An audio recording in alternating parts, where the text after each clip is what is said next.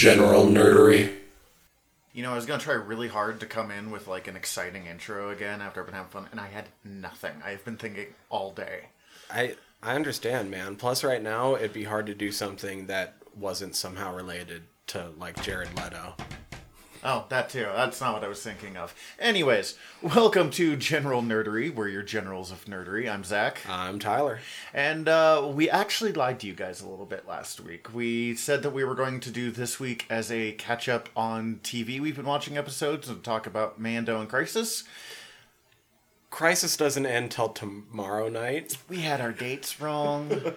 I was really disappointed last Tuesday when I went to watch. And I was like, hey. Wait, what? Oh. So, instead, we are going to talk about Doctor Who, and most specifically, Season 10, Episode 1, The Pilot. The first episode of the final Peter Capaldi.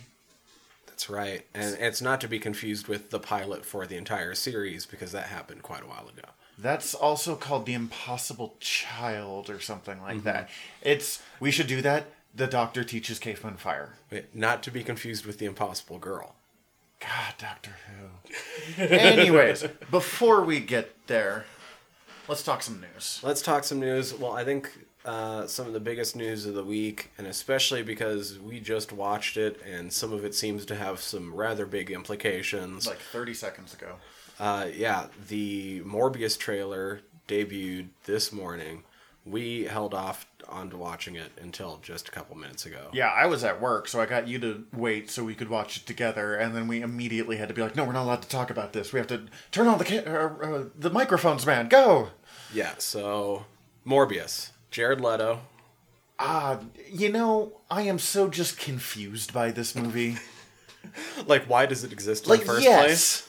Like, of all of the Spider-Man people to pick... How is this not just a Blade spinoff? Morbius the living vampire. He is... I mean, I guess I kind of get it. People have loved vampires for centuries. That's not going away. But Morbius is not the strongest Spider-Man concept they have out there. No, I love Morbius, but it's more just because that was the character in the cartoon series that introduced me to Blade. Yeah. And I love the history of, like, that was the get around to the comics code, was making him the living vampire. What I do kind of love about this is every time I think comics have reached the level of, like, I never thought I'd see the day, they give me another I never thought I'd see the day. Like, Iron Man, we never thought it was going to be never thought it was going to be as successful as it was. Seeing all of them team up in the Avengers, I never thought I'd see the day. Seeing weird out there characters like Guardians of the Galaxy, I never thought I'd see the day. And now, like, Morbius, it's kind of almost an exhausted, like, shit, man, I just need to accept that, like, this has become way more mainstream than my childhood self ever thought was possible. Honestly, do you know what my biggest I never thought I'd see the day was? And it's weird because the movie didn't end up being that great. The Venom movie? No, Suicide Squad. Yeah. I'll give it that. Simply a big name studio taking a risk on a comic property and putting out a big name with the name Suicide Squad. Yeah. Also thinking of Jared Leto. Yeah. Is it Leto or Leto? I don't know. Leto, okay. Leto. We're sorry, Jared. We're sure you're listening to this, so write us and tell us how to pronounce your name. Worst Joker. That's how you say his last name, right? I kind of feel bad for him for that. Like, they wanted so hard to be edgy, and I'm not saying it was good. I'm just also not necessarily saying it was his... I'm not sure how much of it was his fault. I feel like in conversations I've had with people that I liked his Joker more than most people did, but still somebody has to be the worst by default. Well, yeah. Who's your favorite Joker? Hamill. Well, yeah, okay, fair enough. Hamill's who I hear when I read the comics. Yeah. Like... Hamill. The guy who played Bender in Futurama. Oh, DiMaggio. Yeah. That's a good Joker. He did a really good Joker in Under the Red Hood. I like his Those Joker. are probably my two big ones. I like the old Cesar Romero Joker from, like, the Batman 66 where he paints over his mustache. But I'm a big fan of the Cesar Romero Joker. I mean, otherwise, Heath Ledger's performance alone makes him one of the Oh man, was Jack Nicholson the worst Joker before this? I mean, I feel bad saying that because he's a really, really good Joker. His got dated more than a lot of others. Like, that busting in and playing Prince while, like, spray painting, that entire scene is the most 80s thing outside of, like, the Flash Gordon movie. That's very true. I'm not saying it's bad, but it is a product of its era probably more than any of the other Jokers. I'm also going to recommend not watching the Bat Dance video while on mushrooms, but that's a whole different story. Utterly horrifying, and I'm fascinated, and tell me about it after the podcast. We have gotten very far afield. So Morbius. It looks fine. Yeah. Ultimately. I don't have a whole lot of faith. I am one of the people that did not really care for the Venom movie. I haven't watched it yet. I've heard it's more fun than it deserves to be, but isn't a good movie. I had fun watching it, which I did not expect. But that movie is horseshit. And a lot of people strongly disagree with me on this one.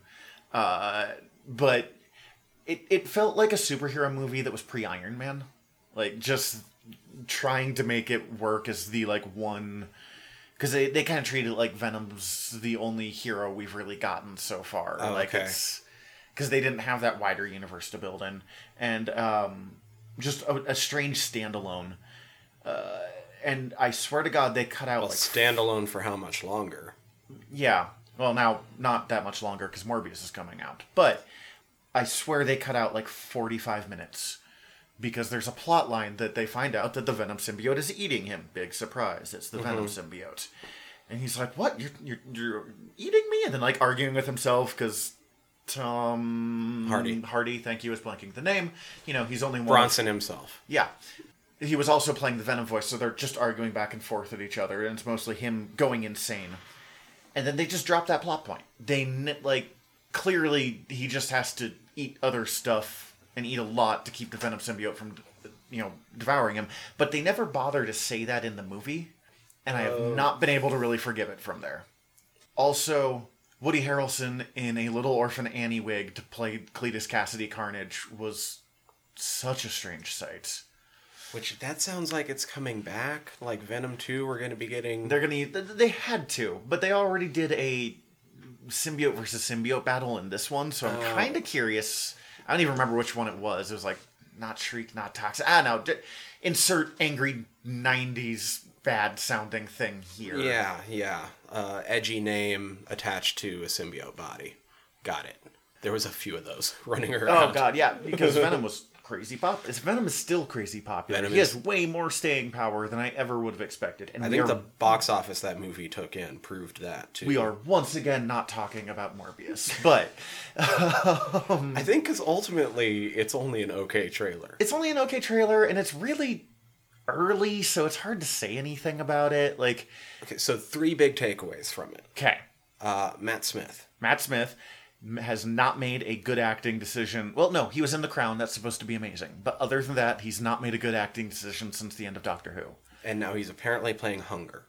Which I know nothing about Hunger. I made loud responses when you said that just because Hunger is obscure of the obscure. He was a vampire that they used very briefly around the Blade movies. Okay. Like, when they came out and they were suddenly inserting vampires again. And Spider-Man faced him a couple of times. I think Morbius might have gotten his own short-lived miniseries around that time, where maybe he came up more. He has started to anti-hero more and more, right? Kind of. He always started as, like, the tragic villain that's gone more anti-hero. He's kind of he was Mr. never quite Freezy, a villain. Except more about himself, not his wife. A little bit a little bit closer to the good side than like Mr. Freeze was. Mr. Freeze, you're like, that's really sad, but you're a dick. Right. This he one, you're was like, always a little bit more like, oh, Michael, I became a doctor in the first place because I like helping people. Yeah. I think Hunger was just a insert villain here because we don't want to use Dracula again, which they later obviously went back on. Marvel loves using Dracula. And there's nothing special about Hunger as a vampire other than the fact that his name is Hunger. which is the most 90s name to pick a vampire. It's the Venom of vampire names. So, second big thing. Spider-Man as graffiti in the background with murderer across it.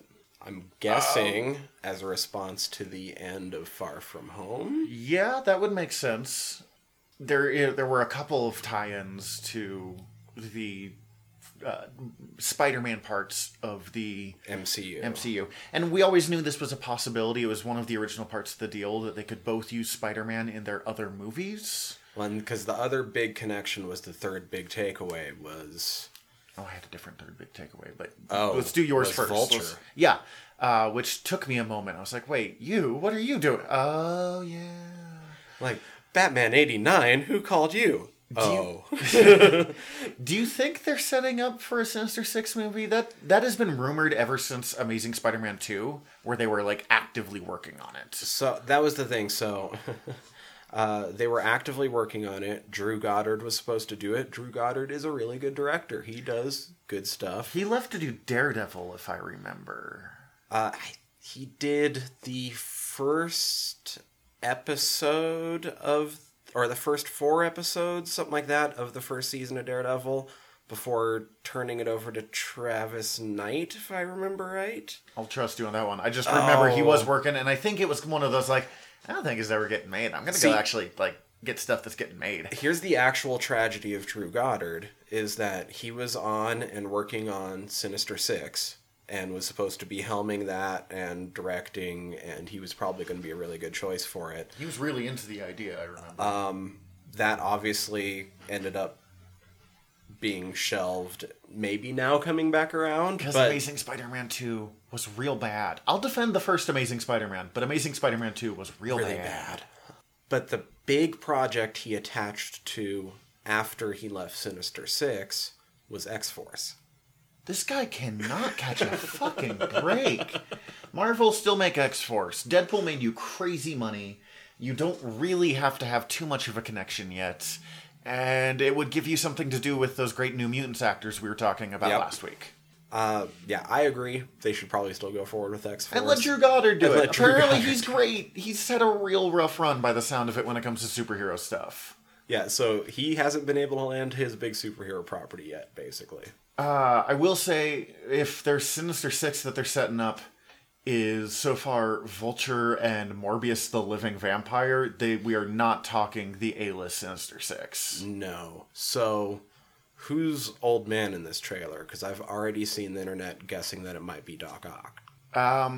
Wait, which old man are we talking about here? Old man doctor that's a friend to Morbius. The one that was played by the guy who played Moriarty. So I just kept thinking, don't listen to him. He's the evil crime doctor. He might be an evil crime doctor. Yeah. You know, I could see that guy play Doc Ock. It's about time we get Doc Ock again. I may not like him as Superior Spider-Man, but I think Doc is probably Spidey's best villain. I'll pick him over Green Goblin usually.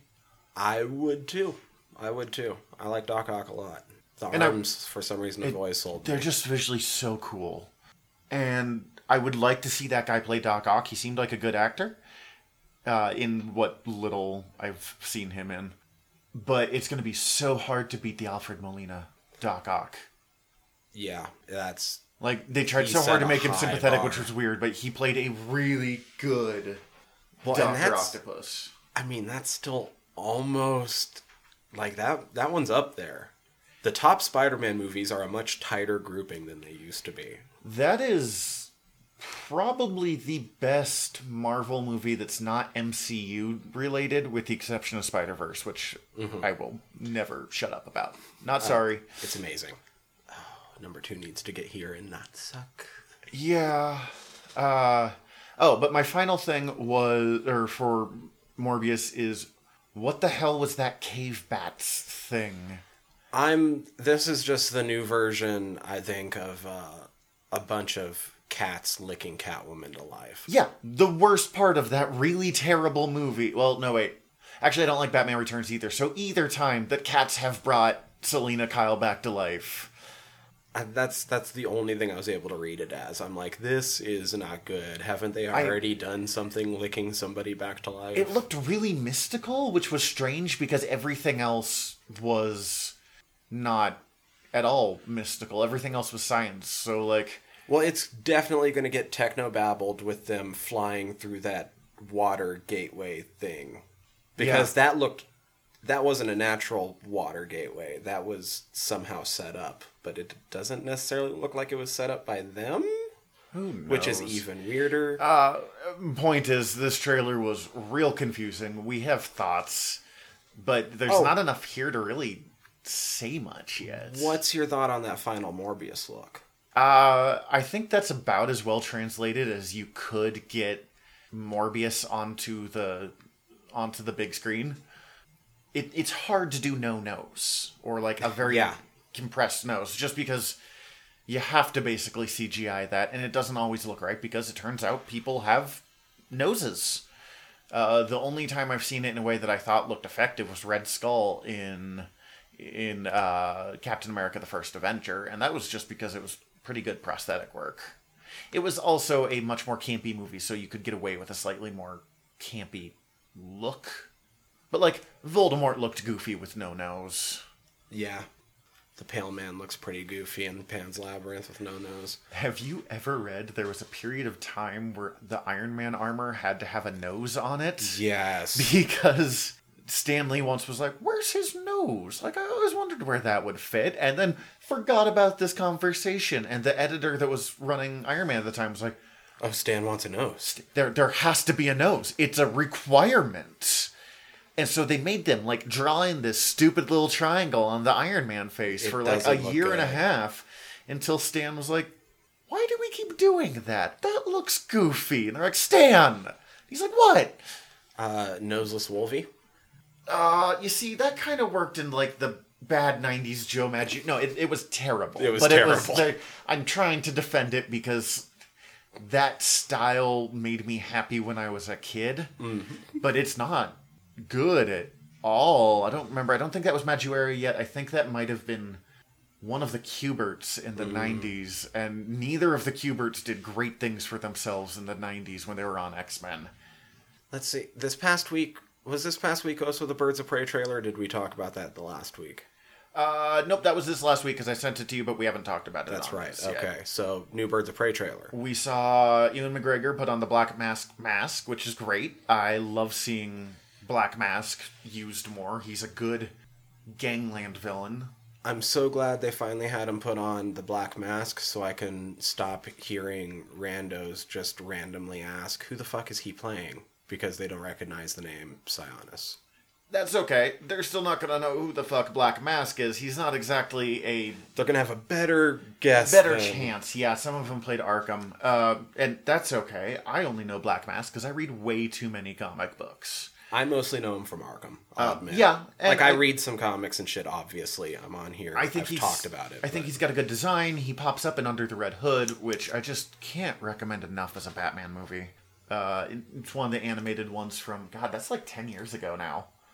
I thought this trailer did much more to sell me on it than any of the previous trailers. I'm really excited because it seems like I have a better idea of what's actually going on. Yeah. There's actual talk about somewhat of a plot. Yeah, it sounds like multiple people who have been run up against Black Mask are teaming up to take him down. I think one of the birds is Renee Montoya as the Question, isn't she? So is it, or it's Montoya? I don't know if she's going to be the Question. I hope they question her. Hey.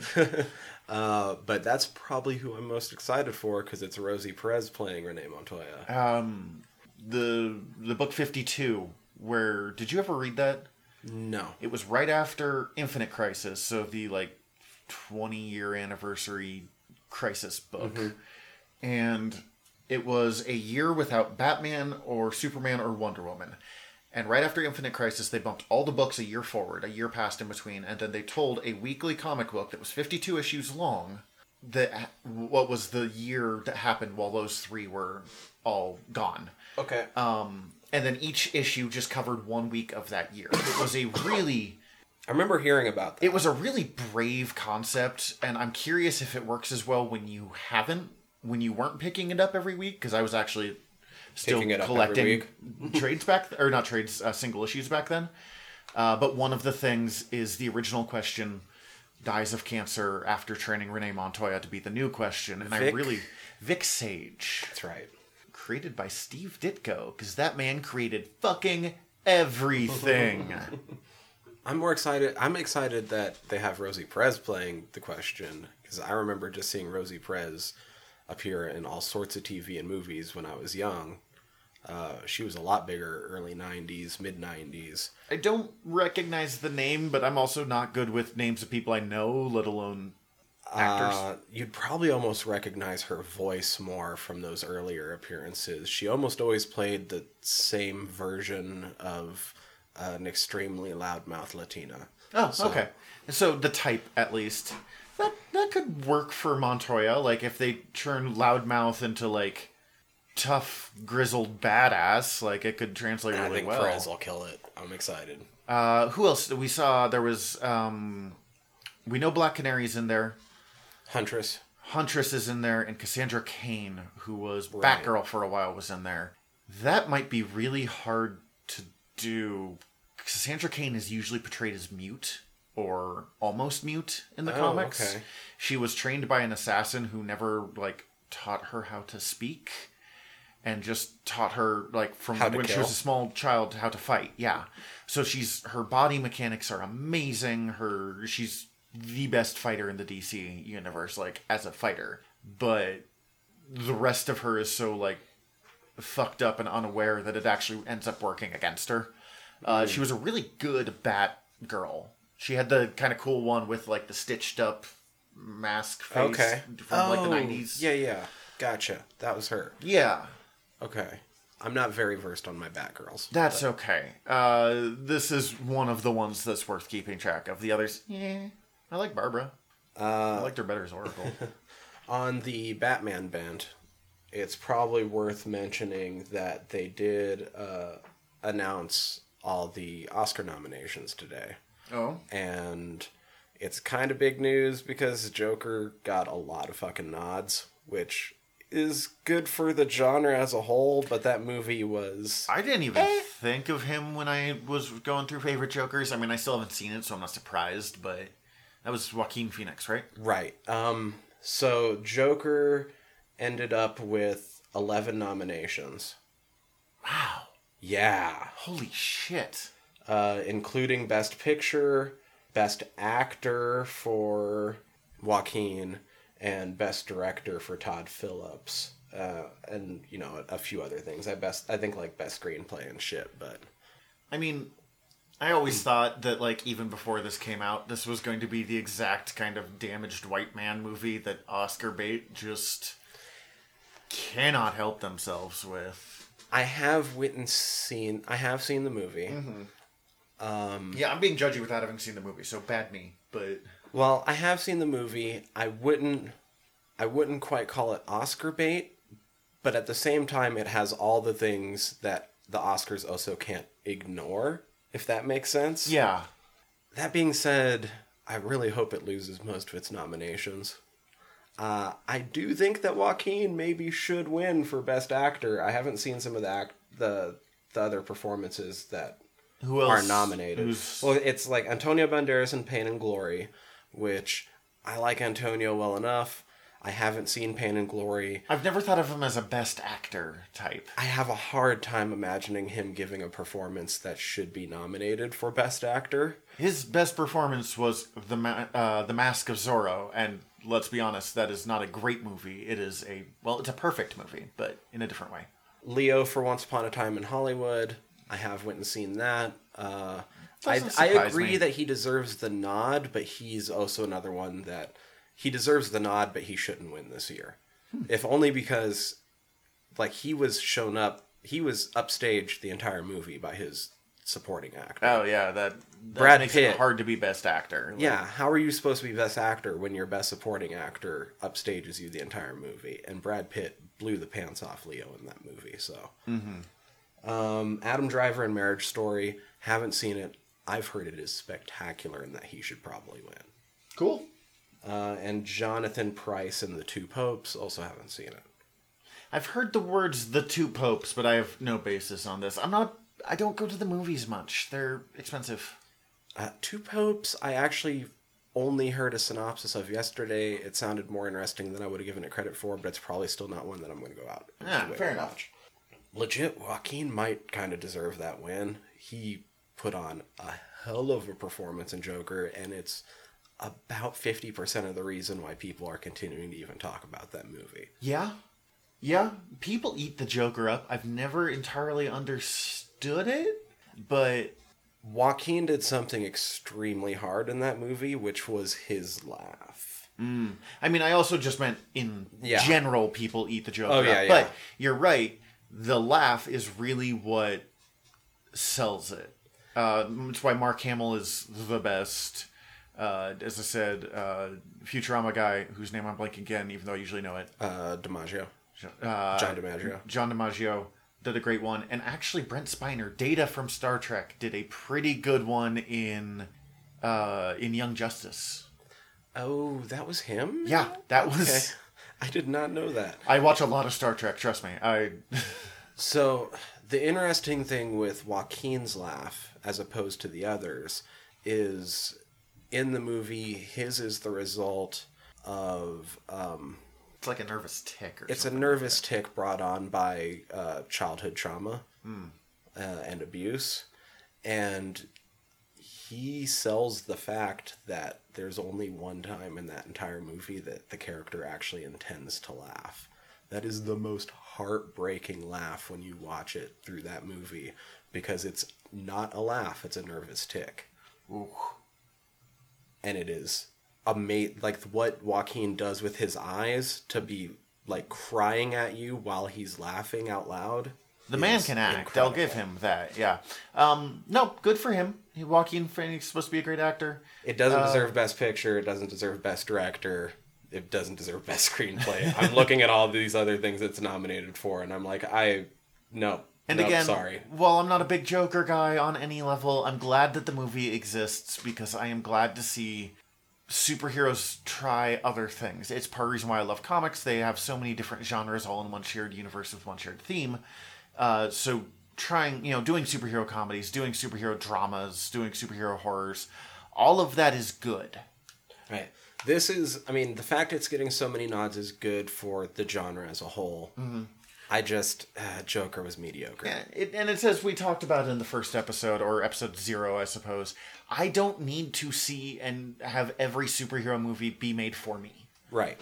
It is, so many of them are already. It's okay if there's one, I'm like, I'm not interested in it. Like, it's not, that's sometimes portrayed as like a betrayal, and no, it's not. It's just you don't have to like everything. Mine. Yeah. I'm personally all for everyone not having to like everything, because if everyone had to like everything, a lot of my most favorite movies would never have been made. Oh, and I am a judgy bitch, so I really can't throw stones on that front. I've made fun of Venom 3 times already, and he's not even in the news. Scott Derrickson has left Doctor Strange. Really? He directed the first one, didn't he? He did. Oh, so that must be creative differences. So the classic So we Marvel. have no idea. Yeah, creative differences doesn't really mean anything, but in the Marvel world, it tends to mean Marvel was meddling too much and they don't want to deal with it. Yeah. I don't blame them.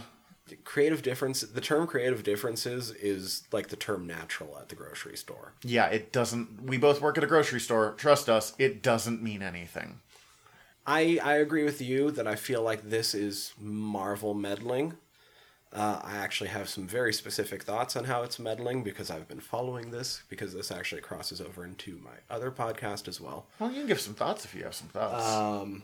Scott Derrickson made his name in the world of horror with, like, Insidious, I believe, was his. I actually have not watched Insidious. I haven't watched his horror movies, even though he made his name in the world of horror. Well, and they were talking about wanting to make this one a lot more horror, based, I'm assuming. So then they announced Doctor Strange and the Multiverse of Madness, which the name alone is an obvious reference to At the Mountains of Madness, H.P. Lovecraft. They've been hinting at the fact that it's probably going to be Doctor Strange versus Nightmare. The initial shit that they were saying about it was it's going to be Marvel's first horror movie. And then about a month ago, they were suddenly saying, oh, no, it's not a horror movie, but it's got horror elements in it. And then a week ago, we got the New Mutants trailer, and it seems like they're kind of just taking the horror away from it, and they're making it more fantastical again. And Scott Derrickson's kind of like, why am I here? Yeah. Even though he did a great job with, like, fantastical mysticism in the first one, without having to throw too much horror element onto it. The movies where Marvel meddles the most, that was a sentence right there. Ant-Man? Tend to be the weakest ones. Avengers 2 sucked because Marvel put too many things into it, and Marvel put stuff into it. So it doesn't fill me with a lot of joy. That said, the first Doctor Strange movie, I think, is on the weaker end of the Marvel movies. I enjoy Benedict Cumberbatch's Doctor Strange. The look was very good, but the movie is largely forgettable. I still can't tell you who the villain was, and when you pick the guy who played Hannibal to be your villain, like, you should really give him... Caecilius. Okay. I'm actually really impressed there. But, like, Caecilius, like, of all of the people you could pick, that is the, like, most forgettable of Doctor Strange's villains. And again, it wasn't bad. It was just, So I don't have really strong opinions on this one either way. I'm not going in with a whole lot of expectations. Derrickson is remaining on as an executive producer, which, once again, that doesn't necessarily mean much. That might just mean they either he did so much work that they have to owe him money, or else they're going to be looking at problems. Or give him something to as credit in, like, exchange for making this sound like a much happier breakup as a possibility. Mm-hmm. Or possibly just that it was him being like, okay, this isn't working. I'm not making the movie you want to make, but I still like this, which is kind of what Jon Favreau did, who would not direct for them again after Iron Man 2, but has continued to executive produce and show up in their movies and do all sorts of stuff for Disney. And it could just be that he was the connections, too. Scorsese is executive producer on Joker because they needed his film crew to shoot in New York, basically. Oh, Jesus. He was the hookup for his film crew, and being the hookup was enough to grant him producerial credit. Wow. That's weird movie negotiations, but even sure. though the movie basically plays like two of his movies, but... Has Multiverse of Madness declared a new director yet? Not yet. Okay. Oh, and I do want to... It's, he did Sinister, not Insidious. Derrickson, yeah, right. And Exorcism of Emily Rose, which I realized I have seen, and it's a really good movie. I've heard really good things about that. Again, not a big horror guy, so I'll be like, oh, it was great. I didn't like it, but that's not your fault. Pretty much all the CW things have been renewed. That's just a kind of blanket. That does not surprise me in the slightest. They're ending Arrow. They are not messing with this baby yet. Yeah, we already know the things that are going away, because they've announced it a while ago, like you said, like Arrow. So, whatever. It's all continuing. We're getting more Arrow in its place. We looked at the pictures. Yeah, they looked fine. Again, there's not much... It's too early to really, like, say anything. That's why I don't care too much when they've released stills. Oh, I was going to say it's the CW, so they don't hire anyone that's less than an 8, which is why they looked fine, but... Oh, also that, yeah. But so I'm saying the woman that plays, I guess, Earth 2 Laurel, not Earth 1 Laurel, because Earth 1 Laurel died. Mm-hmm. But still, the woman who plays Laurel in her incarnation. I mean, honestly, there's ways to bring people back from the dead. Yeah. It could end up being Earth 1 Laurel. She looks real good in that, like, short blonde hair look that was kind of the Black Canary look of the 90s, so bring it on. And I was impressed that I'm glad to see her still doing stuff because I did not like her as Laurel, but I love the Black Canary. So if they can, like, fix the annoying parts, I'm way more on board. Yeah, they did not know what to do with Laurel for a long time on that show. people are scared of doing the Black Canary as the Black Canary because she doesn't have much of a backstory. In some versions, her mother was a superhero and she just took on the identity to go with it. In other versions, she's just kind of a badass that ended up with powers, basically mutant style, I think, and rides a motorcycle and makes out with Green Arrow. And honestly, that's all you need. Well, and ultimately it didn't help them trying to write a better Canary with the fact that they weren't really using the Green Arrow so much as they were using Batman Light. Yeah.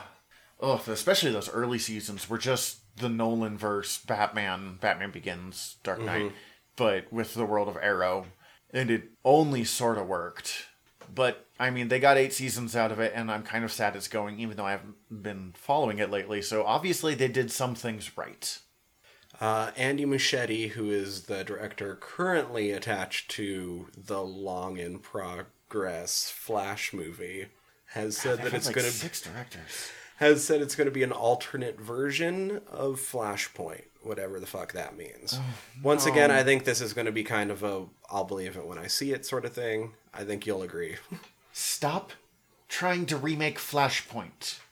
I know it's the only Flash story that we have, like, an iconic name for that, like, comic fans know other than the Flash of Two Worlds.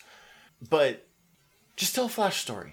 Especially here's an alternate universe because Barry fucked things up again is not a good intro. Flashpoint is the easiest way for them to fuck with time to fix some of their shit, but I kind of agree that they shouldn't keep trying to push it like this. Well, and like the Flash TV series did Flashpoint too, and it was underwhelming. Really underwhelming. To be honest, I thought the Flashpoint comic was underwhelming. That was really where I was like, I'm kind of done with these big crossover books for the most part. The Flashpoint comic, the big Flash story's most emotional beat, isn't even the Flash. Yeah, it's Batman. It's Batman, which shouldn't it at least be the Flash? They did bring that Thomas Wayne Batman, Flashpoint Batman, into the most recent Batman run written by Tom King, where he teams up with Bane and becomes the villain. It's supposed to just be balls to the wall insane, and having read Tom King stories before, I absolutely believe that. Lawrence Kasdan has hinted that production has started on a Willow sequel. Or the Willow sequel. Yeah, it's a TV series for Disney Plus, I want to say. Which, cool. I liked Willow. If you show the same love to it that they've been showing with The Mandalorian, then that could be done very well. And Kasdan works well with Lucas properties. True. Very true. To go along with production starts, they have started production on Snake Eyes G.I. Joe Origins. Oh boy. Look, Snake Eyes is always the coolest part of G.I. Joe. Yeah, but just any name that complicated is not a good idea. Look what happened to X-Men Origins Wolverine. And right. I just... If they had just said Snake Eyes, Bumblebee or Logan, or I would have been like, cool. But if it sounds like someone trying to make a Scotch sound fancier... How much better of a name is simply Snake Eyes? You could do some gambling theme with it. He's got to break into a casino or whatever. Snake Eyes, yada, yada, yada. Ninjas and Casinos is the Bond movie that we've never gotten, but kind of should. Mm-hmm. I don't know. Those movies aren't good. The first one isn't good and isn't very entertaining, but somehow I still ended up seeing the second one, which wasn't good at all, but was extremely entertaining, so... It's okay, the people in the second one sounded confused about how they got there. I mean, they paid you millions of dollars. I have no sympathy for you being in a bad movie. But, ugh. And I think... They criminally misused Christopher Eccleston, and I was like, oh, right, I'm not huge into G.I. Joe. Yeah, I forgot about that. Oh, wow, we have Smith and Eccleston popping up in the news. Which is appropriate for our Doctor Who episode. That's right. I have one last thing. Okay. A lot of news this week. I know. I was so surprised. This is all from 1 week of shit happening. I was like, what the fuck is going on? Why did they all have to drop this week? I'm also super easily distracted today. So, anyways, the last piece of news. The next They announced the next D&D book, Wildmount. Wildmount. I know. Is it just how to ride stuff? No, it's based off of the Critical Role podcast campaign and shit. Oh, that's pretty cool. So I'm super happy for like Matt Mercer and all those guys. I don't listen to Critical Role. I know a lot of people that listen to that shit like religiously. I listen to a bit of it. I have trouble listening to other people play D&D because it just makes me mad that I'm not playing D&D. Right. And like there's ones that are really funny. The Adventure Zone is just drop down funny, but I have trouble listening to it.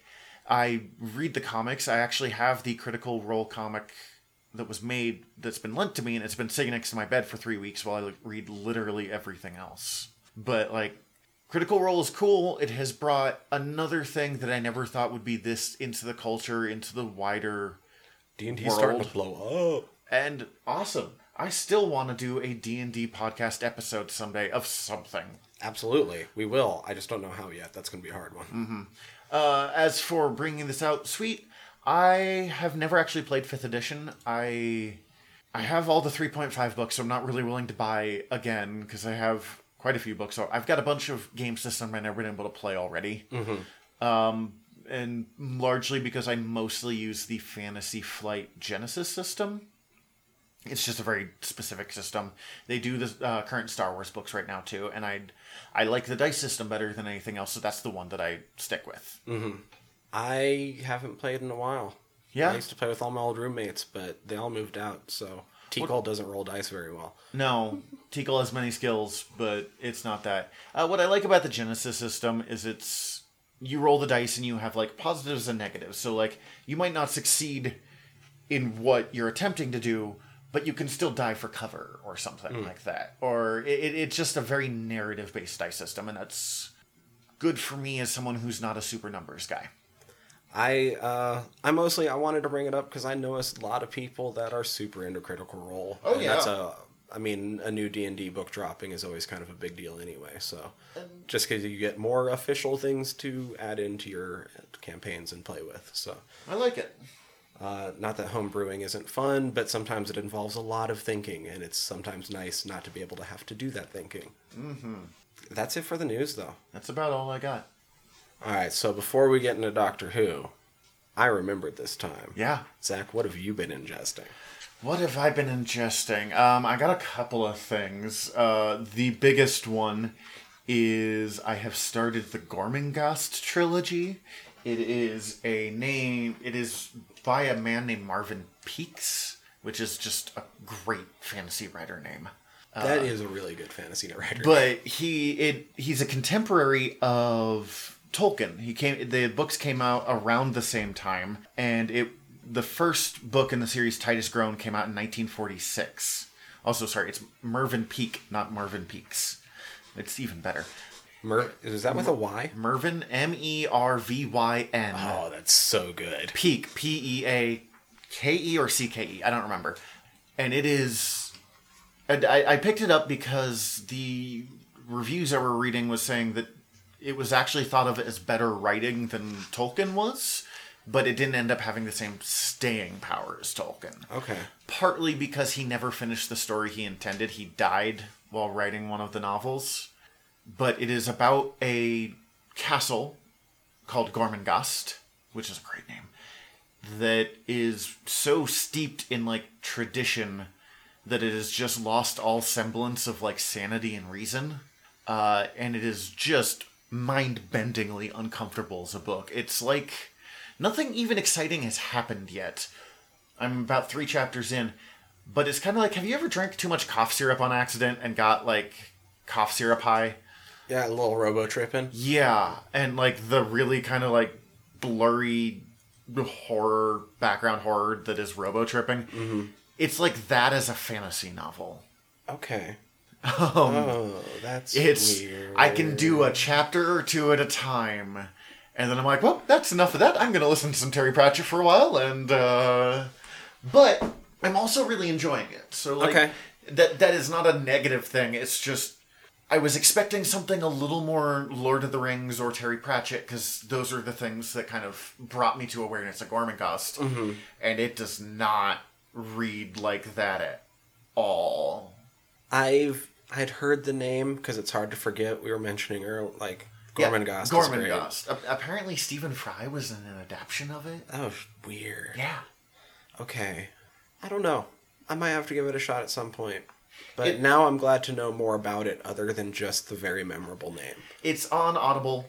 It's about a family that I believe it's slowly driven insane by one of their people. I don't know. No one is that sane at the beginning of the book.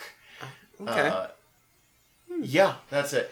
I got another one, but I'm blanking it, so hit me. What do you have? Mine's really easy. There have been a lot of video games lately that have been dropping that I really want to play, but I was still sitting on games that I had to get through. Mm-hmm. So I might have mentioned I finally finished the Assassin's Creed Odyssey DLC, but then the big thing I was doing this week is because I finally finished that, I'm moving into finally finishing Red Dead Redemption 2 so that I can get back to The Witcher 3, so that I can get to the Outer Worlds, so that I can get to Fallen Order. God, you play video games like I read comic books.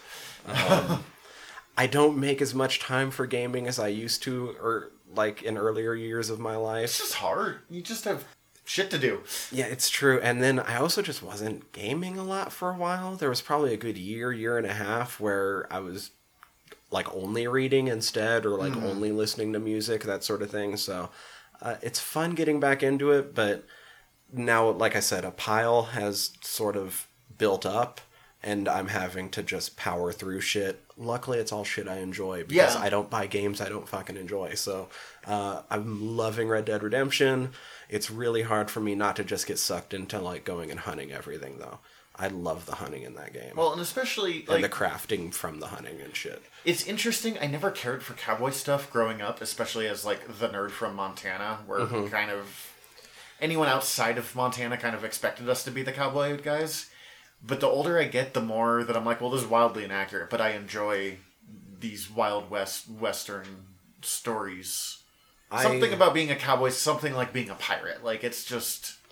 It's the fantastical versions of it that were presented with in media are so much fun. Yeah, if you ignore the, like, racism and murder and violence of the reality, then the fantasy is just fucking great. Yeah, it's such a good setting. The storytelling's amazing. I'm immediately getting sucked right back in. It was really hard to put the game down Saturday night, but I had, shit to do for the rest of the weekend, like do things for the podcast. So, I don't know. That's been mostly it. I foresee that will be a lot of what's to come for the next month as well. But I'm gonna try to fit in other shit, like we got Crisis finishing next week. So. Yeah, I kind of like that we do this part because it makes me actually like think about what I'm reading and not just read the same thing again and again and again and again. Last one is I started the One Piece manga because I enjoyed the Naruto manga, and I really hated it. Really? It is. I've only finished like the first chapter. Okay. So it could change on me, but it is not for me, I think.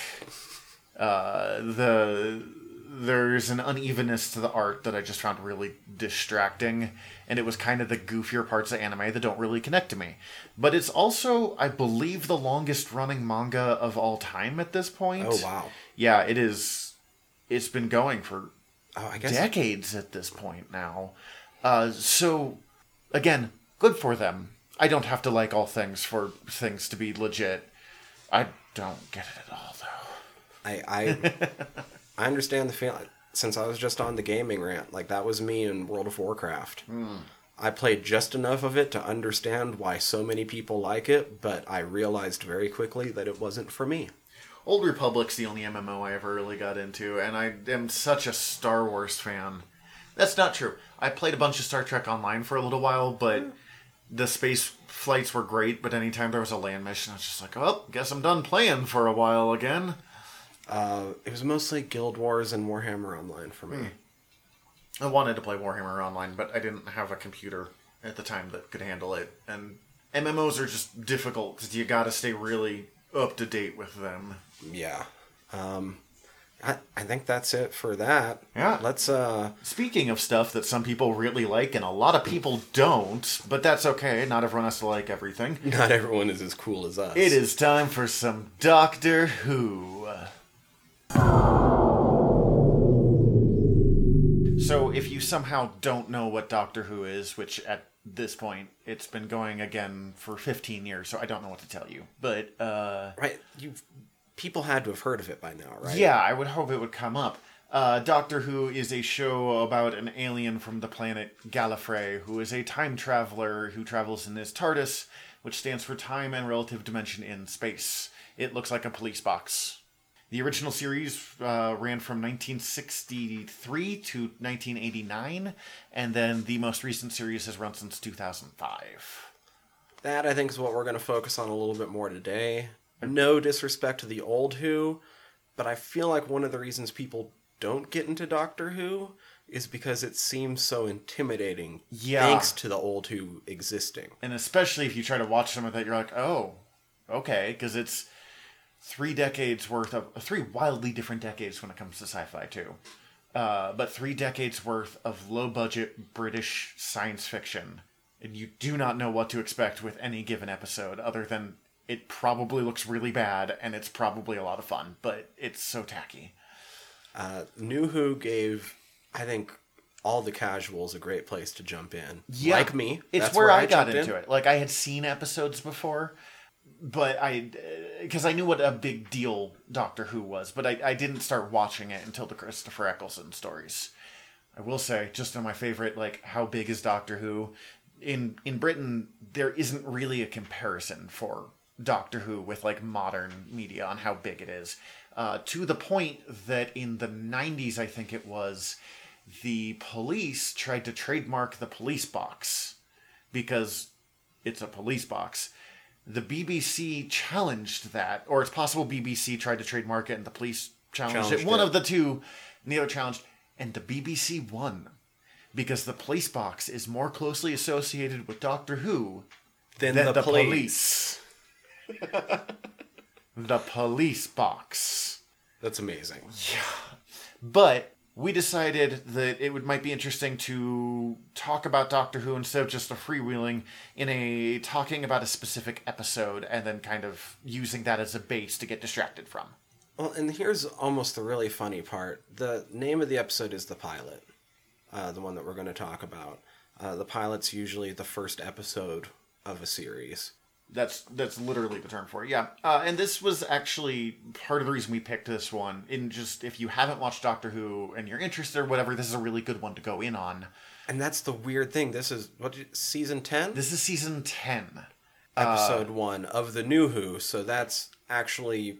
It's over 50 years at that point. It is also the third season to feature this Doctor, so to feel like such a fresh start was really unexpected. This is my favorite season of Doctor Who, probably out of all of them, at least at this point. That changes every couple of years. Mm-hmm. I really loved Peter Capaldi as his later Doctor, because he was just a giant dick at first, and that was fun too. But it was really nice to see he's not a giant dick, because in the early ones he was like, I don't care. I keep hurting people by caring, so I'm just not going to care. And by this one he's like, fine, I care, but I'm pissed about it. And I'm still the smartest man in the room. Deal. Grumpy old man Doctor, but who is willing to show his emotions, is my favorite Doctor. Yeah. Christopher Eccleston did it to a lesser extent. He's grumpy, but he cares, and he's grumpy about the fact that he cares. I do want to focus on this episode. I do want to focus on New Who, but given that this is the first time that we have talked specifically about Doctor Who, what is it about the show that keeps you coming back?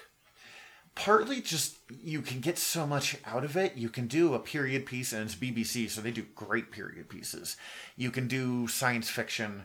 It is a show that is very comfortable making you feel emotions, which sci-fi is not always the best at. They'll have big ideas or big action, or it very rarely kind of taps into the more human side that the Doctor does. And with Doctor Who, you generally get one of three. You get a really good plot, really good emotions, or really good special effects. You very rarely manage all three at once. But the fact that it can do all three is fun. That's so true, but it's... Look, when Doctor Who gets bad, it gets really bad. And there is a kind of joy in watching that It gets campy to fear tackiness. her. Wait, is that the one with the devil?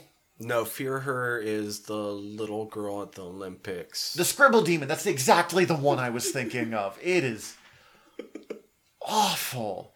And it did not cover childhood abuse well. Like, it just...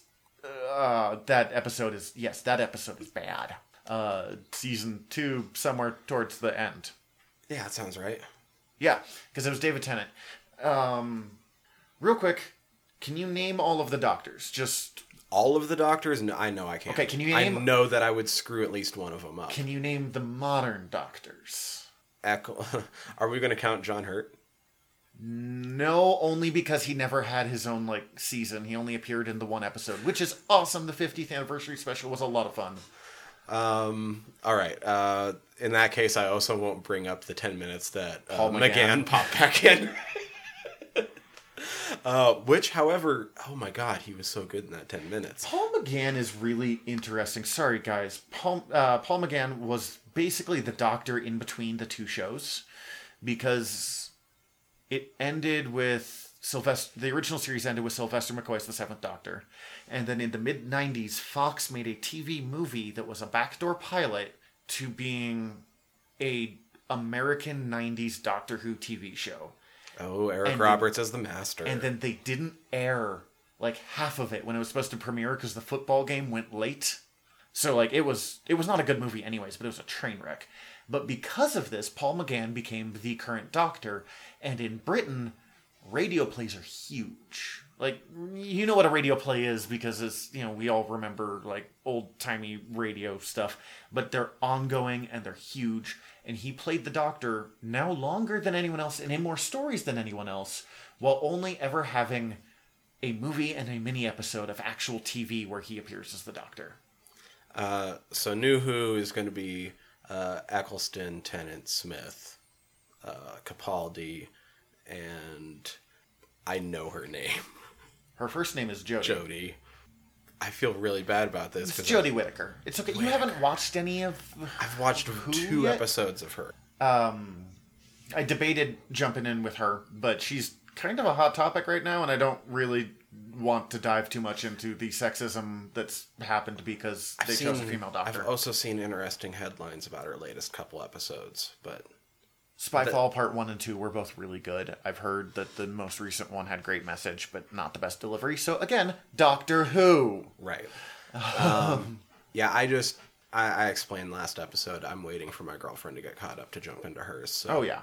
So, who are the companions of the pilot, where we're at? The pilot's one of these episodes where we gain a companion. Which is great. It's always a really good way to give a show a fresh start. Technically, I guess you could say Nardle's already there as a companion. Yeah, he had been in 2 episodes before this. He first appeared as, like, a minion of River Song, and then he came back at a Christmas special as, like, he was a robot, and the Doctor had realized that the Doctor cannot be alone. That was a big message of the Moffat period, that it's not safe for the Doctor to travel alone because the Doctor needs someone to tell him no. Mm-hmm. So he made Nardle specifically to exist, to be like, you're not allowed to be alone, you're not allowed to be a dick, you're not allowed to be alone.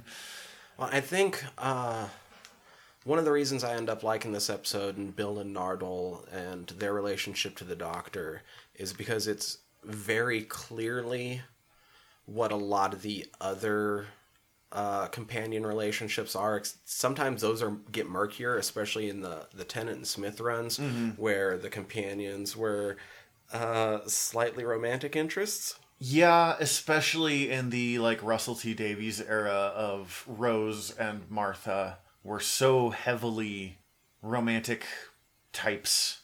Ish. Rose was openly in love with him, and Martha was too. The Doctor was just... too doctory to get fully pulled into it. Yeah, and I see a lot of shit to the Doctor for that one, and it did suck for Martha, but it was something that I found extremely relatable. Of Martha was in love with the Doctor didn't notice, because he was too hurt from losing Rose, and just... He just didn't pick it up at the time. I have been that person on both sides of the equation. I have been utterly in love with someone who was extremely nice to me and just didn't know. Mm-hmm.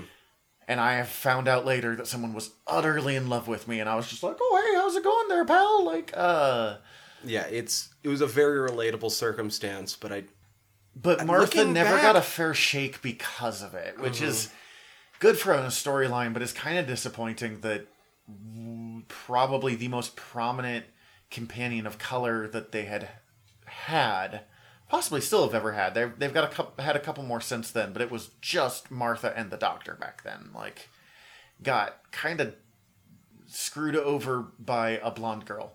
Wasn't Rose's fault either, but as you pointed out, he needs Nardole. The Doctor needs somebody, in this specific case, Nardole, to tell him no. Mm-hmm.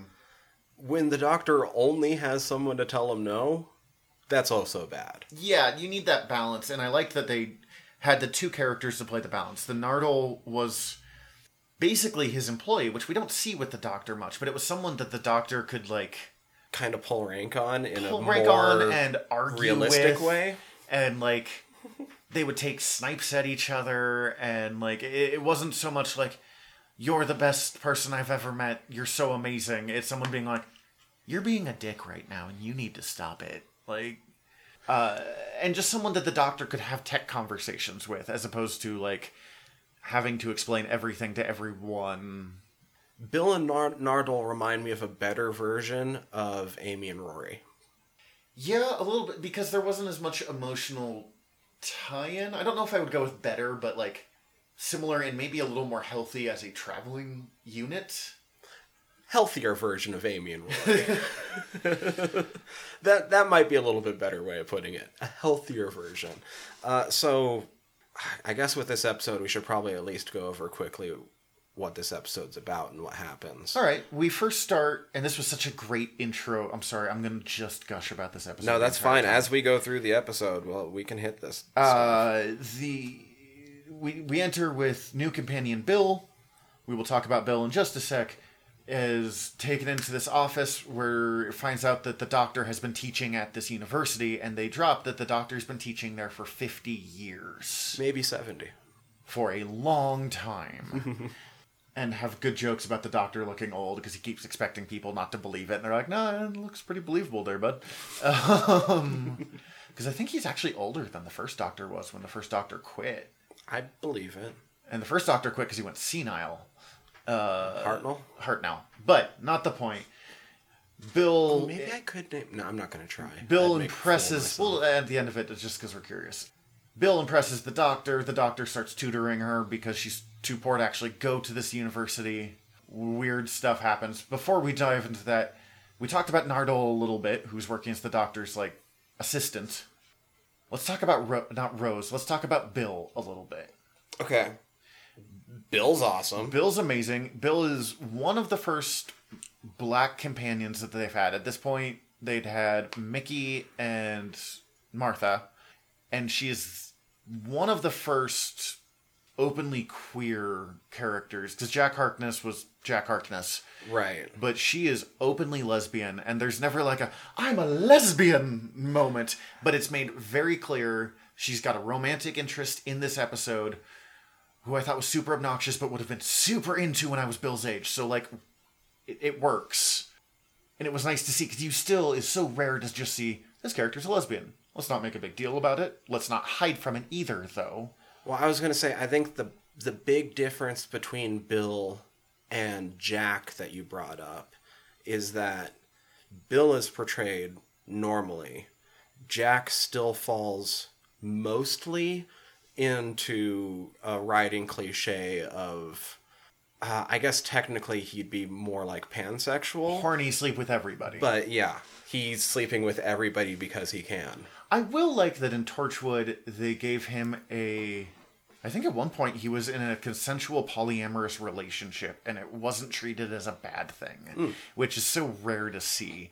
Jack was way sillier in his earlier appearance, just because it's that actor who I really like, and he played Merlin, and he was Jack Barrowman. Yeah. John Barrowman. John Barrowman, thank you. God, I love John Barrowman. John Perlman is such a ham of an actor in the first place that it was really easy to play that. But, I don't know. Doctor Who has been always pretty positively gay since Russell T Davies launched the new series, because he is very gay. He is loudly gay, and it's awesome. I love to see that. More representation. But this was probably the most, like, normal, straightforward that we've ever seen a gay relationship treated in Doctor Who. Yeah, so just perfectly normalized rather than, as we said, Jack was a ham. Yeah, and it worked for Jack, but... It works for that character, not as big of a step forward for representation.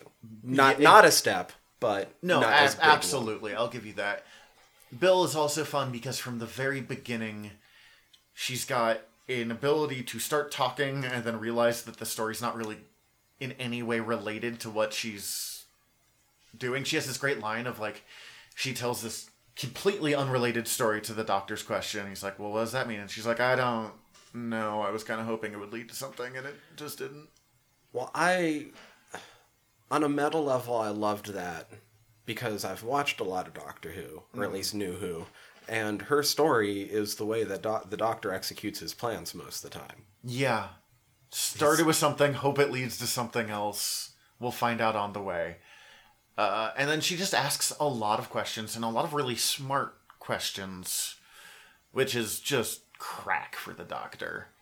Young girl that's kind of stuck in life that the Doctor can, like, help become the best version of themselves. That's what he lives for, son. And not treated romantically at all, which was, again, very nice. She does have a little bit of a meet cute with the girl in her class. Yep. Which is where the real story of this episode picks off. And or at least the moving forward action part of the story. The girl is classic, like, 18, 19-year-old, frustrated about life and just hates everything but doesn't know why, but the, like, sparkly, bubbly personality just immediately falls for her. As I said, watching it a little more critically today, I found her really obnoxious, but I would have, as I said, just been all about that as a college kid. 100%. I will agree with that. The thing I noticed while watching critically that I about fucking slapped myself for, that I wish... So, as a bit of a spoiler, this episode has kind of a bittersweet ending. Yeah. It was a bit foreshadowed during that meet cute with the fact that the song playing behind them as they meet in the club face to face is Love Will Tear Us Apart. Oh, Jesus Christ. I had never paid attention to what song that was. That's good. It's interesting to watch Doctor Who now because I've been watching this show since I was 16. Mm-hmm. Just always. And so it is the characters and the things that I would have been real devoted to. Like, I thought Rose was the coolest, and I watched some episodes with her recently, and I'm like, oh, I see what people say when they say she's annoying. Like, I still like her, but... I still love Rose. But watching as an adult versus watching as a 16-year-old, like, the decisions make a lot less sense, and I'm like, oh shit, am I getting old? Bill is just the cutest form of desperate for this chick. Yeah. She is just thirsty for this girl. Is so desperate, but so adorable in her. And that's why we were saying it was so nice with the representation, because it is just such a cutesy little love story, and the fact that they didn't have to add this big I'm gay moment and just did this cutesy little love story that was so integral to the plot, too. It wasn't the B story. Her crush on this girl is absolutely integral to everything that goes on in this. Well, because she ends up following the girl to the puddle. The puddle, which you look at it and you're like, this looks weird. What is it? And the girl it looks like me, but it's not right. And the girl with the, like, one glowing eye, manic pixie dream girl disappears a couple of times. Although the second time it turns out that she died! The girl with the star in her eye. Yeah, I mean, it's everything that I would have loved back then. So even if I'm kind of scoffing at it now, I can still appreciate it as a different stage of life. And as that situation gets weirder, of course, Bill starts going to the doctor about it.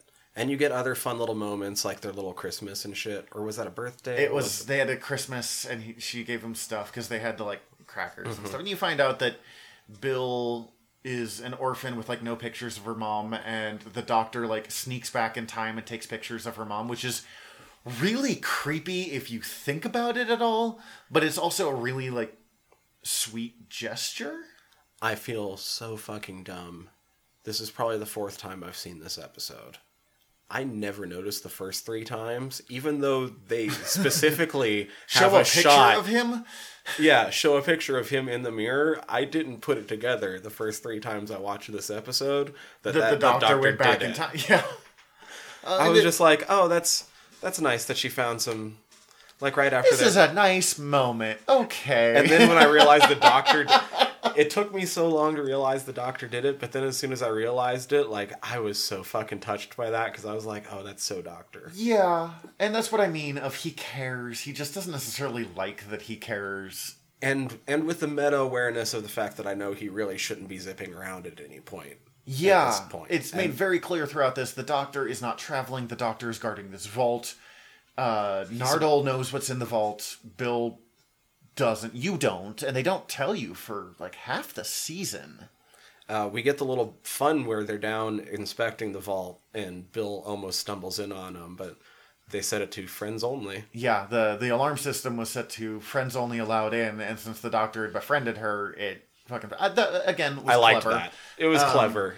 This really did feel like a nice mix of like classic Who and the Russell T Davies era of Who and like the Stephen Moffat era of Who, the 2 different showrunners, who both had their weaknesses and both had their strong points. So it was nice to see bits that I liked of both of them that had kind of been lost. One of the things Doctor Who does really well that helps keep me coming back is using horror elements. And in ways that you would not see literally anywhere else. The shower thing is done better. I do a horror movie podcast. The way that they did her walking into the house with the shower running, finding out that no one else is supposed to be there, and then it was the liquid girl. Yeah, the girl she had a crush on died, and then like starts appearing as this like water monster. It's done better than similar things are done in 95% of ghost horror movies I've seen. When Moffat gets his creepy on right, it's perfect. And I know he didn't direct this episode, and I don't remember who did, but that guy also had a really great sense of it. Doctor Who's just also really weirdly good at making water creepy. They did it in the Waters of Mars episode 2, where there's these people with like really cracked skin, and every time they talk, water's just pouring out of their mouth, and it is just so uncomfortable. As they start to run from Liquid Girl, but the pilot, there's one of my favorite really quick Doctor moments of the episode, and it's when they get into the TARDIS, and he simply says, "You're safe in here, and you always will be." Yes, the TARDIS entrance scene is always really well done. It's a very important moment, and I think this was one of my favorite of them. I think it was, my other one is a David Tennant one, and I don't remember who said, but it's bigger on the inside moment, and David Tennant like mouths it along with her, and it's like, I never noticed. But this one was so good because she just.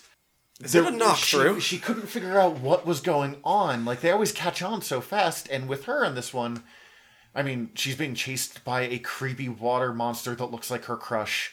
She's her weird companion who, and her quote, runs like a penguin with his ass on fire, which is so funny. Brings her into this box, and suddenly it's a bigger room, and it's moving, and, like, she doesn't catch on immediately. And they played with it, but it was...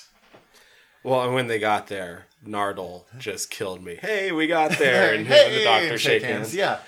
I do like that you brought up that it's always a big moment, the companion first going into the TARDIS, because it reminds me of my own experience with Doctor Who. The guy that got me into Doctor Who, like, hey Jesse, I know you're listening. Like, I remember him being so excited for that moment when every time when we were watching through the first time on New Who, and he was watching along with me going through my first time, every time the companion a new companion got inside the TARDIS, he was always waiting for my reaction. It is a wondrous moment, and Doctor Who said wonder so well. And I didn't get that at first until I got through a couple companions. And then you started looking forward to it yourself. And I started looking forward to it myself. And I'm like, oh, I get it now. Like, this is part of the magic of this show, is that this moment happens and it's always a little bit different, but it's always a little bit the same. It's comfortable, but you can always bring in fresh eyes because you can regenerate the Doctor, you can bring in new companions. They can leave when they get bored, as opposed to, running for 15 seasons of the same person, and by the end they're just phoning it in. As they're zipping around space and time.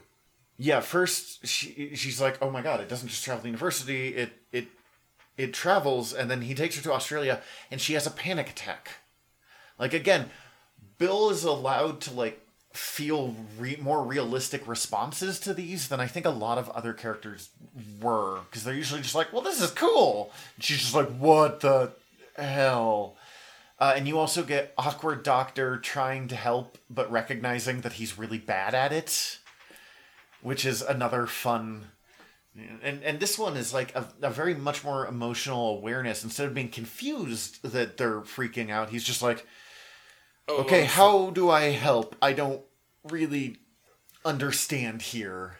I'm just going to walk over here. Yeah, I'll answer questions for you. Let me know what you need. Hey, we're in Australia! And then, is it right after that they go... They go way forward in time. Like 25 million years in the future on the other side of the universe. And the pilot follows them there within minutes. Has a nice little moment of Nardole and the Doctor talking, where Nardole calls out the Doctor on, you can be very silly. Which again is nice to see, because Capaldi had not been silly so much in his early seasons. I remember so much in his first couple episodes, if you didn't even know if he was a good guy or bad guy. That was like the theme of Capaldi's first, is he a good guy or bad guy? And then at the end he's Which I loved, by the way. Oh yeah. And his quote at the end of that season was like, I'm not a good guy. I'm not a bad guy. I'm just a man with a box. Wandering around, helping out. And I'm like, okay, you're super a good guy. But he doesn't need to be a hero. He's just someone who's out to help. And you got to have a little more of that airiness in this. Then they go to the Dalek ship. Was that supposed to be during the Time War? That was... I had to look this up because I was like, white-haired people... I've seen this somewhere. It's an old school Doctor Who episode. Oh, okay. It's from the Tom Baker era. So, 70s. Gotcha. And the idea was it was this race of androids that were so good at war that they had ended up in a virtual stalemate. Neither side could make a move because the others, they were too scared of the other side's retaliation. And mutually assured destruction. The Daleks, well, Davros in specific, I think it's the second time you ever see Davros, the creator of the Daleks, brings in the Doctor, basically because he's like, I know that you'll break the stalemate one way or the other. I'm fucking bored with this. Daleks... scariest trash cans in the universe. I love I know I said we were going to do old school Who, but they were allowed to quote bug-eyed monsters in the early stuff. And so they did the first episode of cavemen and stuff like that, and they're like, oh god, what are we going to do for the second episode? And they're at lunch, and this dude starts just playing with the salt and pepper shakers. He's like, what if we did these? And the producer's like, that's cheating. I told you no. And then obviously it freaking worked. The Daleks have had their own, not related to the Doctor, comic book strips. Ongoing in the papers, apparently, in Britain. The first time you see the inside of a Dalek, they literally just put a guy under the stage, put his hand in a glove and covered it in black goo, and he just did, shook his fingers a little bit, and it eventually got rebuilt as that kind of, starfish octopus look with the eyeball. Kind of crangy. Yeah, oh god. Now that you say that, I'll never unsee that. Very Krang. Daleks are one of those things, now that I have also gotten someone into Doctor Who myself, one of the fun things about Daleks is watching people become scared of them. Yeah, because the first time you ever see a Dalek, it's a fucking joke. Jodie Whittaker didn't have Daleks for the first season. Didn't have any of the old school villains, which I thought I mentioned last week actually, I thought was really clever. But for their holiday special, they had the Dalek appear, and when you finally see them, you're just like, oh fuck, it's go time. especially when a new doctor sees them and you get to see their new way of, like, dealing with Daleks. Dealing with PTSD, to be honest with you here. Yeah. Oof. Turns out the pilot does not give a fuck about the Daleks. Which, that was interesting. The pilot was always portrayed as one of those things that was so, especially when they appear later on in the season 2, they're almost above what the Time Lords are, even. The pilot reminds me of some of the things we ran up against more often in, like, the Tennant run. Yeah. Like, on Midnight, you never know what that was. The Beast in the Pit. What it makes me think of, actually, is, like, Q from Star Trek The Next Generation. Like, not as directly mischievous, but they have ascended so far as a species that they're not even, like... Time Lords are amazing compared to us, but they're still on the same basic plane of reality. Or, like, just starting to leave it. These guys they're above and beyond. And I kind of got that from the pilot. And it had just lost all kind of understanding of how people worked. Yeah, I could see that. That makes sense. However, also seemed very basic at its core. Yeah. Well, so I want to get to this because... So, the pilot doesn't give a fuck. Mm-hmm. But we only find that out because then a Dalek appears that doesn't immediately kill them. Yeah, and he's like, that's not a Dalek! See how it's not shooting me? Oh, look at the eye! It's the girl with the star in her eye. Yeah, and then like water starts coming out, and again, they use water extremely effectively to be creepy. There is something... Moffat is so good at finding something that you can't escape and making it creepy. He did it with statues, he did it with shadows, and here he's done it with water. She ends up inviting Bill out on a date. Basically, that date being the universe! But you kind of have to die and become not human. Yeah. Doc convinces her to not do that. Very nice little moment there. It was sweet. I don't have a lot to say about that moment, but... And so the end of the episode, I had a big revelation for this episode. And I mentioned before that, like, the pilot seemed basic, but Doctor is very subtly in this episode, they threw in one of the other little things. The Doctor's not all bright, and he's kind of jealous and hypocritical. Oh, yeah.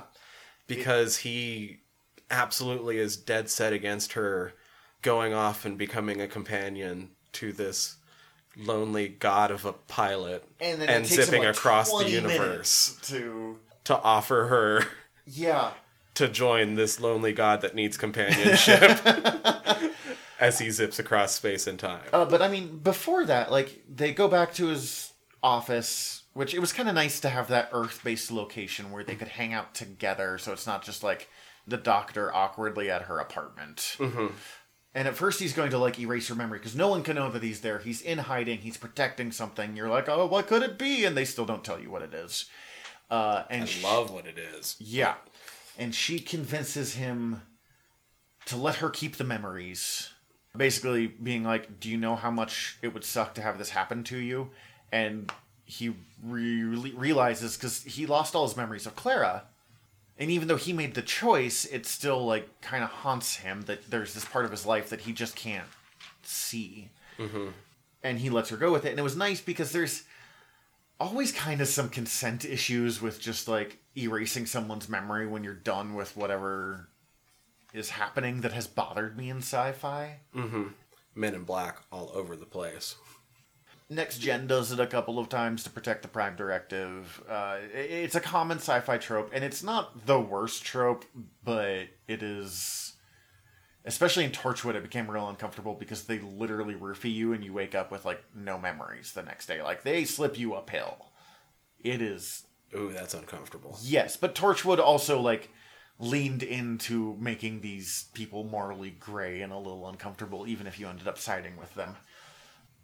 And then he's like, I can't travel anymore, and the TARDIS is making the TARDIS noises, because Doctor Talks to TARDIS is always awesome.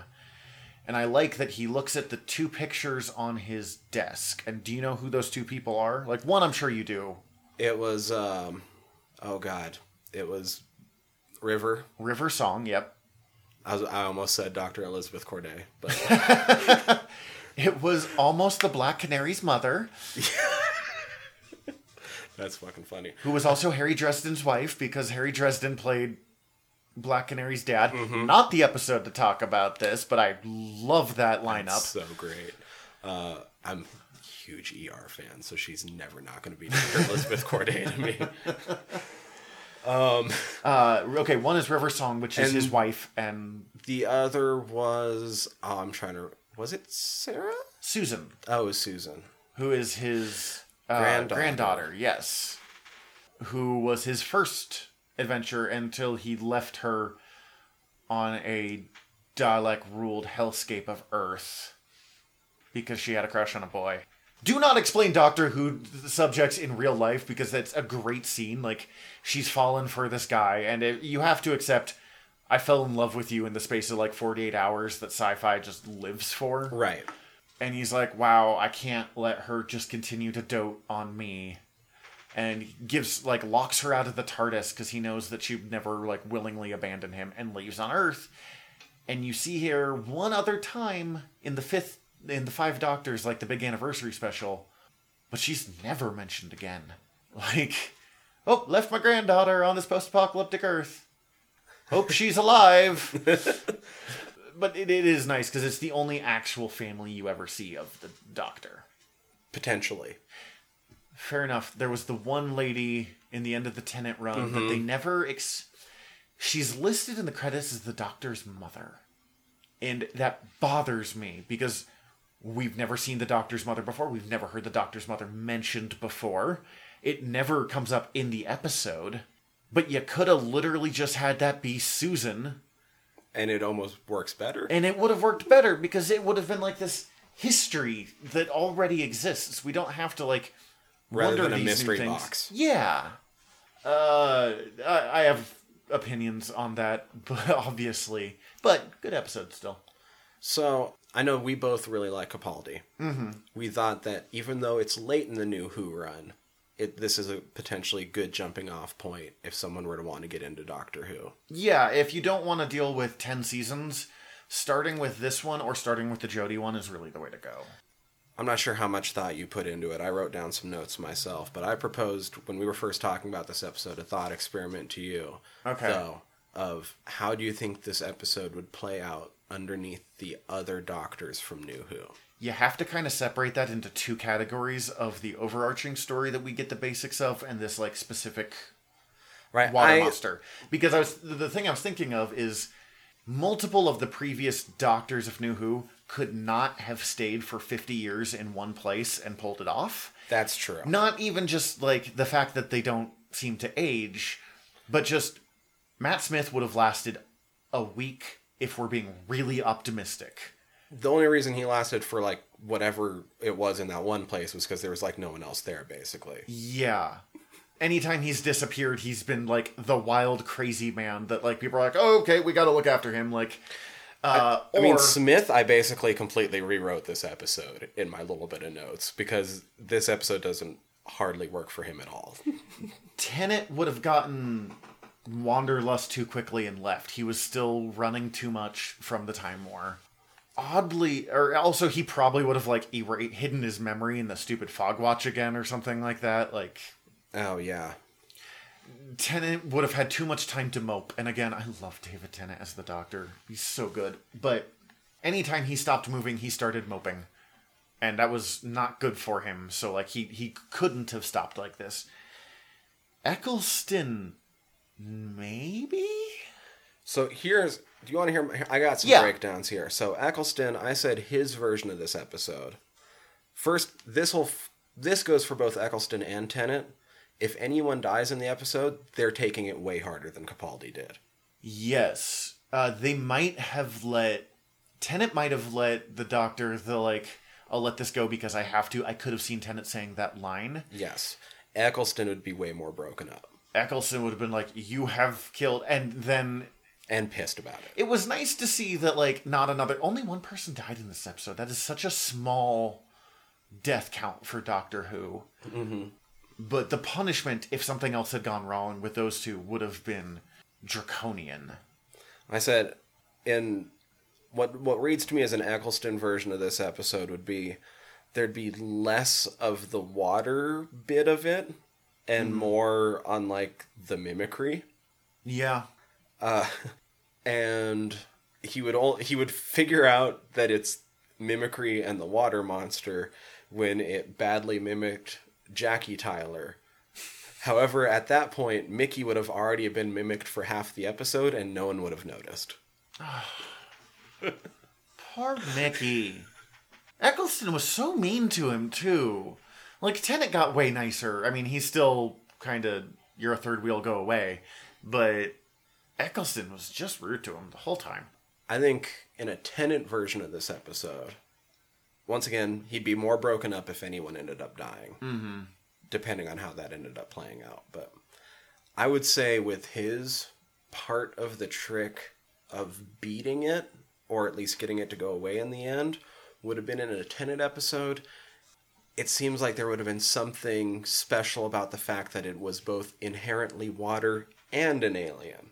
Yeah, and again, I think And then they would have tried to do something science-y with the water bit, but then techno-babbled around it to the point that it actually wouldn't have mattered that much. Yeah, and again, I think the end result would have been much more violent. Yeah, I was going to say it probably would have, like, this thing would have been iced in, like, deep space. PTSD doctor, both PTSD doctors got real violent. I'm not going to keep bringing that up, but that's just... Tennant has some of the darkest shit. Like, he's remembered for being way happier than Eccleston. Eccleston's remembered for being, like, the tough doctor.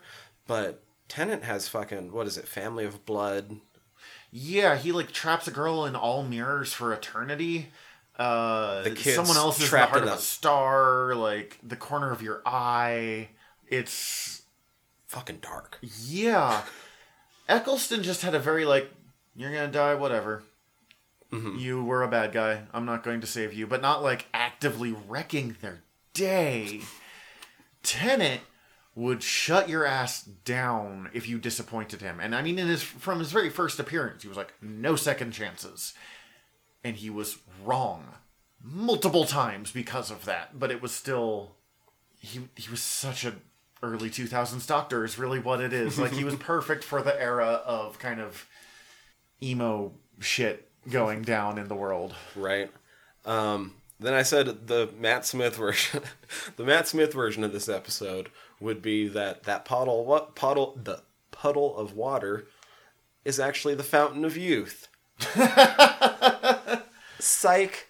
It's actually an alien parasite acting as a conduit where the people drinking from it are sucking the life from someone else. Yeah. But he ends up having to use it to save Bill's life. In the end, the twist is the person they were sucking the life from, stuck down in the puddle, was Clara. Jesus.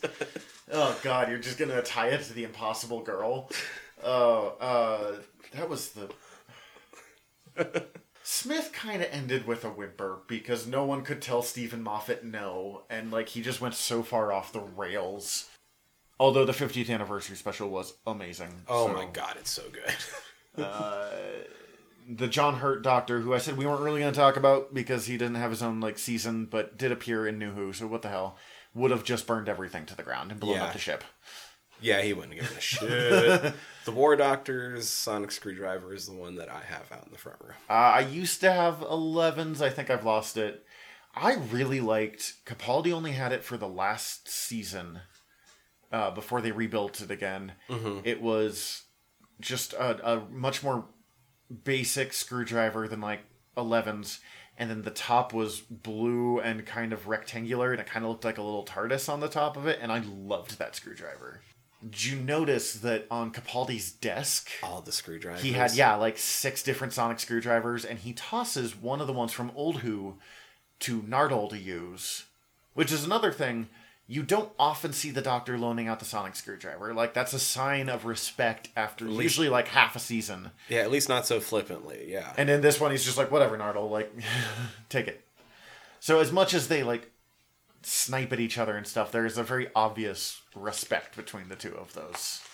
And now I haven't watched enough Whittaker to mention it, but how do you think a Whittaker version of this episode would play out? You know, an interesting thing about Whittaker is a lot of times she doesn't do anything and, like, makes it work by making sure that other things don't happen. Like, they do a Rosa Parks episode, and I was really nervous because a lot of times it's the Doctor shows up and, like, goads the people into getting the confidence to do their famous moment in history. Mm-hmm. And a blonde white woman giving Rosa Parks the confidence or making it so Rosa Parks can do the thing is so dangerous. But what it is it's just another time traveler has come back in time because he's a racist. And it's just openly that. He's a racist. To stop Rosa Parks from her very famous bus ride. And all the Doctor does that episode is counter that other time traveler. So everything Rosa does is still because she's Rosa Parks. It's not because the Doctor made it possible. The Doctor just kept someone else from screwing it up. So I kind of want to say that, like, I wonder if she would do anything, because a lot of times it ends up being like... She just minimized the destruction and let Bill make the same decision she made at the end of this episode. Yeah, anyway. I think, like, she would have trusted Bill a lot. She's very close with her companions very quickly, which is good to see. Wow, that's interesting. God, I would have watched... I really like the Jodie Whittaker doc with Ryan, Yaz, and I can't think of the older guy's name. Ryan's grandfather.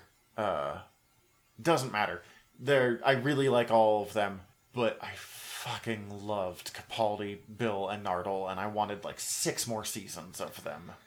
I loved them. I loved one other pairing from Capaldi even more. And what's that? I want 20 seasons of Capaldi and Missy. Yeah. Missy, Evil Master, or not Evil Master, but possibly Redeemed Master? They played off each other so well. Michelle Gomez is astounding in that role. Oh, she fucking owns it. I think it would have gotten old fast to have both of them every episode, but the fact that they were using her as much as they were, like she was appearing a couple times a season, worked really well. It was good to see someone that could keep the Doctor on his toes as the Doctor's equal, really. And I think that's one of the neat things with their relationship is that Missy was always able to come in as an equal, which is hard to do because Capaldi, even more than the other New Who Doctors, is good at establishing that he's the smartest person in the room right from the get-go. Like, they use that term, but Capaldi was the one that really seemed to kind of own the, like, lonely god aspect of the Doctor. And he's very proactive in letting you know that he's already the smartest person in the room. Yeah. So the fact that Missy's as smart as him, and it was interesting because Missy got such a good character arc. In the first season she appears in, she is directly the villain. She is mad and villainous in a way that the Master is really good at. In the second season, they really leaned a lot more on the fact that her and the Doctor were friends, even if they were almost always on opposite sides of things. Like, she was much more neutral in the second season and more about being the Doctor's friend than anyone else. And then in this one, spoiler for the rest of the season, it turns out that the Doctor is, like, protecting Missy and trying to teach her to be a good person. And she kind of succeeds. Yeah. She mostly succeeds. Way more so than you would guess. And seeing the Doctor and the Master as allies, you kind of... We've never really gotten to see that before. We knew they were old friends. We've seen respect on them. This is the first time we ever saw them really, like, team up at places. Not much. But a bit. And when she finally... not a bit. You know what I mean. When she finally makes the decision to appear and, like, be a good guy, she's murdered by a younger version of herself because Doctor Who. Because Doctor Who. Yeah. People are like, what's the plot of this show? I'm like, they travel through time and space and weird things happen. They're like, what more specific? I'm like, just don't. Just watch the show, enjoy a hero that doesn't use a weapon. Have you ever, I mean, I'm sure you have. I don't know if I've ever tried. I don't know if I could, explaining the events of the Impossible Astronaut out loud. Oh god, that's Smith's second season, right? The shooting. Okay, we're gonna give this a shot real fast, and it's gonna go badly. It's gonna. The people important to the Doctor's life get invitations in TARDIS Blue to meet in America at a very specific time. The Doctor pops up, has lunch with them, an astronaut appears, kills that Doctor while they're freaking out because the Doctor died. The Doctor wanders up, and it's like an earlier version from the Doctor's timeline. So I'm losing track here. Yeah. So Stephen Moffat went off the rails and needs people to tell him no because he gets too clever for his own good, and you lose track. Was it The Impossible Astronaut? Was that actually the name of the episode? I was kind Yes. of guessing, but it's also Because Impossible Girl and... I think it's The Impossible Astronaut. Either way, the season before was better. There's a lot of impossibleness in Matt Smith's. There's a lot of impossible in the Doctor. That's true. That season had some really great episodes, but it, like, arguably the best episode of Matt Smith's run is the one Neil Gaiman wrote where the Doctor becomes a person. And it's from that season, I think. Oh, that might be my favorite episode of all time. The Doctor's Wife. Yeah, Neil Gaiman writes an amazing story that sounds like a bad fan fiction. Like, the Doctor's beloved vehicle comes to life and is a beautiful but weird-looking woman who kisses him. Like, that's straight-up fan fiction right there. But he makes it beautiful and amazing instead, because he's Neil fucking Gaiman. And she gets in the human body and remarks that it's so much bigger on the inside. Yeah. I don't know. Doctor Who is kind of like explaining... I'm almost crying. Explaining Doctor Who is kind of like explaining Crisis on Infinite Earths. It doesn't work. That's not why we're watching. Actually, I stand corrected. There is one episode that is better of the Matt Smith run than that one. The Vincent Van Gogh episode. That one's more tear-inducing. I mean, I was an art major. I considered taking art history as a minor. So seeing Vincent Van Gogh was amazing. I'm way off from the Capaldi episode at this point. We are just ping-ponging across Doctor Who timeline like the Doctor through time and space. I think that just means we're going to have to talk about more Doctor in the future. Yes. And now there's no way to not. Right, there's no way to not to, and now we've laid down at least some basics. Yeah, this was only sort of a, review episode. It's a good episode. Watch it. It's a great one to jump in on. But really, we just wanted to focus ourselves a bit while we gushed about Doctor Who. And decently soon, we'll get to some old Who. Oh, yeah. I've got it narrowed down to 2 episodes, but we'll talk about that later. I have a suggestion, but... We'll talk about it. Yeah. I guess time for our last part of the day. What recommendations do you have? Do you have anything? Or do you have anything else to say about Doctor Who? I'm sorry. I have nothing else really to say about Doctor Who other than I'm excited that there's still so much to talk about, even though we rambled across 50 different smaller Doctor Who topics in this episode. We're not the most focused podcast out there, but damn, we care. I was going to say try, but no, we do not try to stay focused at all. But yeah, okay. Any recommendations? I have a really weird recommendation, Please. but I feel like... I was talking about Gorman Gost. Bring on the weird. It's a crossover recommendation in a weird way, because it's weird that this brings it up, but we once covered over on Fried Squirms a little movie called Halloween 3 Season of the Witch. And my big takeaway from that movie is that it is a terrible Halloween movie. It doesn't have Michael Myers in it. It's not a slasher movie. It's a really good episode of Doctor Who. It's got a weird kind of... in the end, like, the supernatural is powering the stuff, but the actual plot and the twist to it is a lot more in common with sci-fi. It's a lot more in common with something I would see in a Doctor Who episode. I love when something that's unrelated works better in a different genre or different franchise. Like, I, in high school, wrote a joke paper about how the movie 10,000 BC was actually a prequel to Stargate SG-1. It works really well. But, okay, so Halloween 3. But yeah, as I was sitting here thinking about The Doctor this week and what I was going to say, I couldn't help but think back to the fact that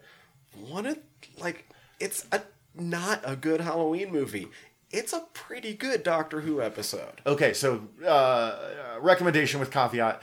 Watch Halloween 3. Be aware it's a bad movie. Watch it as a Doctor Who thing. Oh yeah, that's the other thing. It's so bad it's good. Okay, just... It's one of those, too. Yeah. Halloween 3 Season of the Witch. I got 3 recommendations. I'll generally keep them pretty short. First is Doctor Who Scratchman. It is a book/audiobook written by Tom Baker, who was the 4th Doctor. And if you get the audiobook, narrated by Tom Baker, and you should absolutely, if you're going to read this, listen to Tom Baker read it to you. He's having the time of his life. It's based off a planned movie that him and one of his first companions wrote that never happened because it's expensive as hell. Okay. The Doctor literally goes to hell. Oh, shit. The first half is like evil scarecrows, and then it's hell and being on like a giant ping pong table, and it's the Doctor and Sarah Jane Smith and Harry Sullivan, and it was one of the best set of companions. And it was one of those that you could tell that the actors really cared about each other too. And I love the Doctor with 3 companions because it keeps it a little more, or not 3 companions, a 3-person Doctor team. Keeps it so balanced. Graham, that's the name of the companion I forgot about from earlier.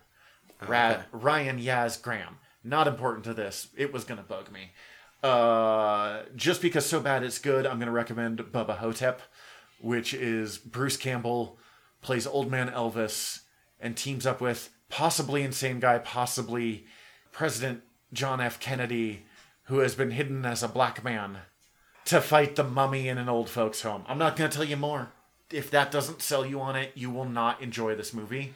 And once again, to tie into Fried Squirms, you are going to be coming on Fried Squirms in the future to talk about that. Yeah.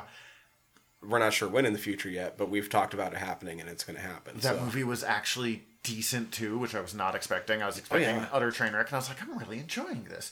But, final one, probably the most important one, and it's one that we've never done before, is I'm going to recommend a board game. Okay. It's called Dinosaur Park. It is totes not Jurassic Park, the board game. I mean, down to the point that, like, one of the people on the cover, you're like, that's clearly Professor Hammond. Like, but it's not, and it's amazing. And it's literally, you just make your own dinosaur park and compete with the others, and whoever has, like, the best dinosaur park at the end wins. Okay. And, like, you have to up your security, or people will eat your dinosaurs, or your dinosaurs will eat your people. Possibly both. I don't know. There's small herbivores that you can get. I could see people just chomping on fried Compsognathus like it was chicken. My buddy won the game because you get excitement points for bigger dinosaurs, but they're more dangerous. And he bought so many T-Rexes that they were just eating people left and right. But he got so much excitement and, like, people coming in because, oh my god, T-Rexes, that it was more valuable to him to just have shitty security that kept getting, like, Jurassic Parked and make the money from that than it was to, like, have a safe park.